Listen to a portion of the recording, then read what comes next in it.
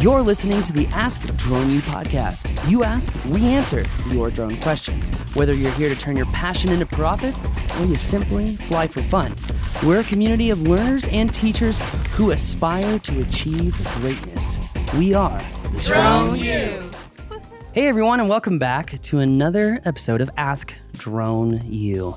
As always, and forever, my name is Paul. My name is Rob, and always and forever, I suppose, unless somebody's mad at me, then they might change my name. But Unless you get doxxed, then you might, get your name changed. I don't know. It happens. Anyway, we got a question today about managing cold weather, high altitude flights.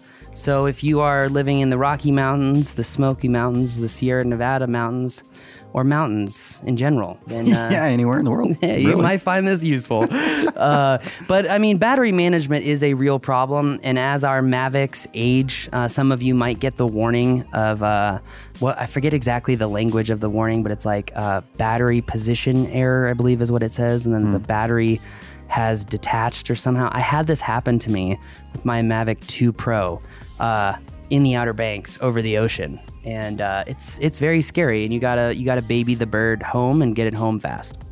So otherwise, the battery pops out and you lose the entire aircraft. Goodbye. Not fun. Yeah. Not fun. Anyway, today's question is brought to you by the bald-headed bureau over here to my right. We've got a couple of live classes coming up, as many of you know. Check them out on thedroneu.com. And if you would, instead of us going in depth into sponsors, we want you, the audience, to sponsor us. And the way that you can do that is by writing a review in iTunes, Spotify, wherever you download the show. Let us know how we're doing. As many of you know, I had a lot of learning to do in this last year, and on numerous fronts, actually, personal and professional. That said, I've got my energy back after doing a lot of humble learning, and excited to be back here with you.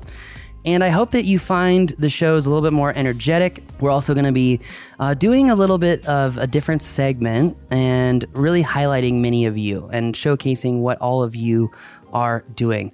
And if you'd like to support us, you can do it in one of two ways. Leave us a review, like I already said, or you can become a member of Drone U. I think that you'll find that the content is always evolving. It's always being added to, and you're never paying for additional content. And you can also support the show via membership. And as iTunes moves into paid podcasts, etc., I think it's much, much better if we just stick to membership on our site. Anyway, there's our diatribe. All right, cool. We'd love to see you at any of our events. And thank you for listening. Hey guys, it's Sean from Mons Drone Company up in Whistler, British Columbia. First off, thanks for all you do with Drone U. I've found being a member super useful. I've learned a ton from all the classes and videos you guys have, so thanks for that. My question is around drone flights in the winter. I'm flying above 2,000 meters, so say, above 8,000 feet. In winter environments, snowy environments with a Mavic 2 Pro. And I was looking for some tips to keep my whole setup warm. I've had a lot of trouble with my iPhone just shutting down mid-flight because it gets too cold while I'm standing on ridge tops. Also wondering about ND filters. I'm using an ND32 filter to capture my raw photos and videos, and just wondering your thoughts on that. Thanks again for all you do. Looking forward to hearing your answer. Thank you for the question, Sean. Appreciate it. AskDroneU.com is where you can go to get your question. And when I first heard this, I was thinking, that's kind of an interesting time to be asking a question about winter. Granted, this question came in a couple weeks ago. But nonetheless, then I started thinking, well, he is in Canada. So winter probably lasts a little bit longer, certainly than where we are here in New Mexico. So I suppose it's valid depending on where you're at. And then obviously there are other parts of the world that are winter when we're summer. So like how Australia is going into winter right now? Yeah, so ultimately this could be useful to people in various parts of the world, even though we're starting to warm up here. So it is why nice. not? It is so nice that it's warming up too. I just gotta say, it's especially as things are reopening. At least Texas is fully reopened back in New Mexico right now, but It is just so nice. It's so good to see smiles. It's so good to just see people being social. The world is bright and sunny, rainbows and unicorns again. Okay. That's right. Anyway, our caller, by the way, thank you for the question. And if you have a question, ask droneu.com. But this particular question actually has a lot more validity, being that he's at high altitude. So 2,000 meters is about 6,500 feet.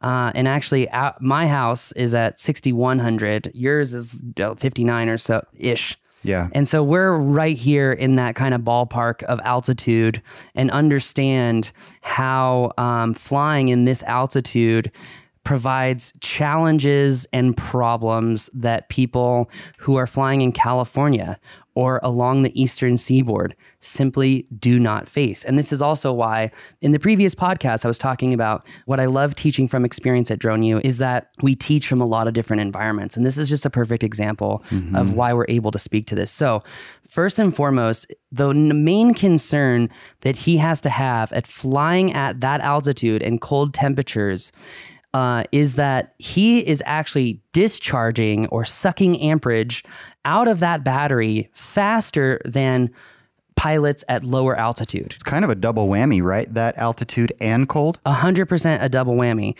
And what this means is that you are not going to get as many cycles out of the battery as other people, other pilots.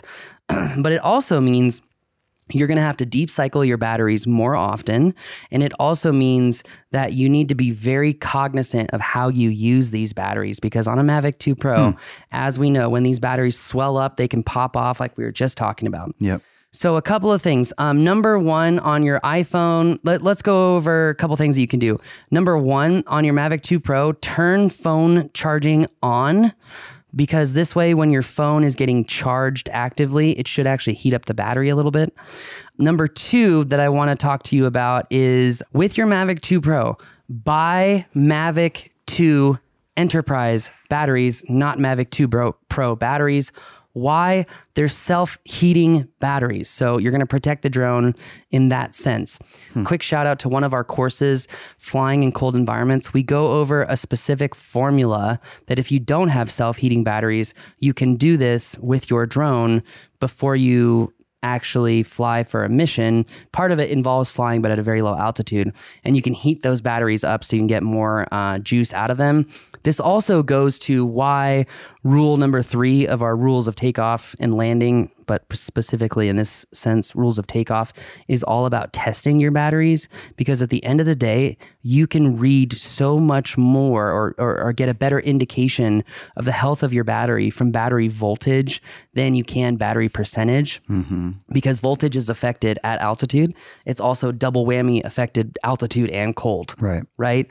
Another thing, we've had all these like articles and videos about cold weather flying. Those sticky heating pads, not hot hands, but they're specifically the sticky version. Okay. If you stick those on the back of your phone and on the sides of your remote, so your hands are kind of bulging out a little bit, I find that that's enough for me to not use gloves. I know that sounds crazy, but it's true. A better solution, because maybe I am a little crazy, is what I call the Nick Lang solution, which is, I think it's on Hobby King. You can buy this, it's on Amazon too. You can buy this cover. It's like a hood. It's like a hood for your remote, and your hands go in it. So it's like it's like a piece of clothing for your remote in your hands. I dig it. I mean, you got to know your remote pretty well, but you should be practicing enough such that you do, right? Agreed. That's a very important point, actually, I've never thought of. You better know your remote really well. Yeah.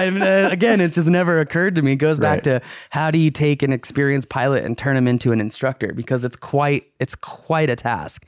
But that said, another thing that I want to tell you is you really should look into deep cycling your batteries more frequently. So like I would deep cycle my batteries probably every 4 to 5 flights instead of every 10. just because you really want to make sure that you are treating the health of that battery as best as you can. Another thing is, because you're at high altitude, you might want to baby the bird a little bit. Why do I say that? Again, because you're at higher altitude, it is colder. This means that you are pulling more amperage out of the battery. When you fly slower and when you fly in attitude mode, you use less battery power. Two things to note. So, I wouldn't go easy on my batteries. If anyone knows me personally and who's seen me fly knows that I am the antithesis of babying my drone. But that said, when you're up at high altitude, these are things you really do want to consider. So just to I'm going to hit all those points in a quick recap. Number one, buy self-heating batteries that are typically advertised and marketed for the Mavic 2 Enterprise instead of the Mavic 2 Pro. 2, on your remote, make sure phone charging is turned on to keep your phone warm. If that still doesn't work, the sticky version of the hot hands, heating pads. Also, you want to make sure that you're deep cycling your batteries more frequently. And if you haven't checked out our cold weather class in membership, we do have the formula of how to heat up batteries in a specific formulaic motion of takeoffs and landings. Or you can also leave your battery and your phone on the dash of your car and have those warming up while you're going out to a particular mission. And then one thing I want to add that I kind of forgot, and I just did this when I was on the East Coast and it got cold. So if you haven't watched our operations course, we showcase this really cool modular system of our mobile kit. And our mobile kit has all the things that we need to support field operations. And we found this really great modular storage containing system made by DeWalt that I have in my truck. I even gave you some to put in yours.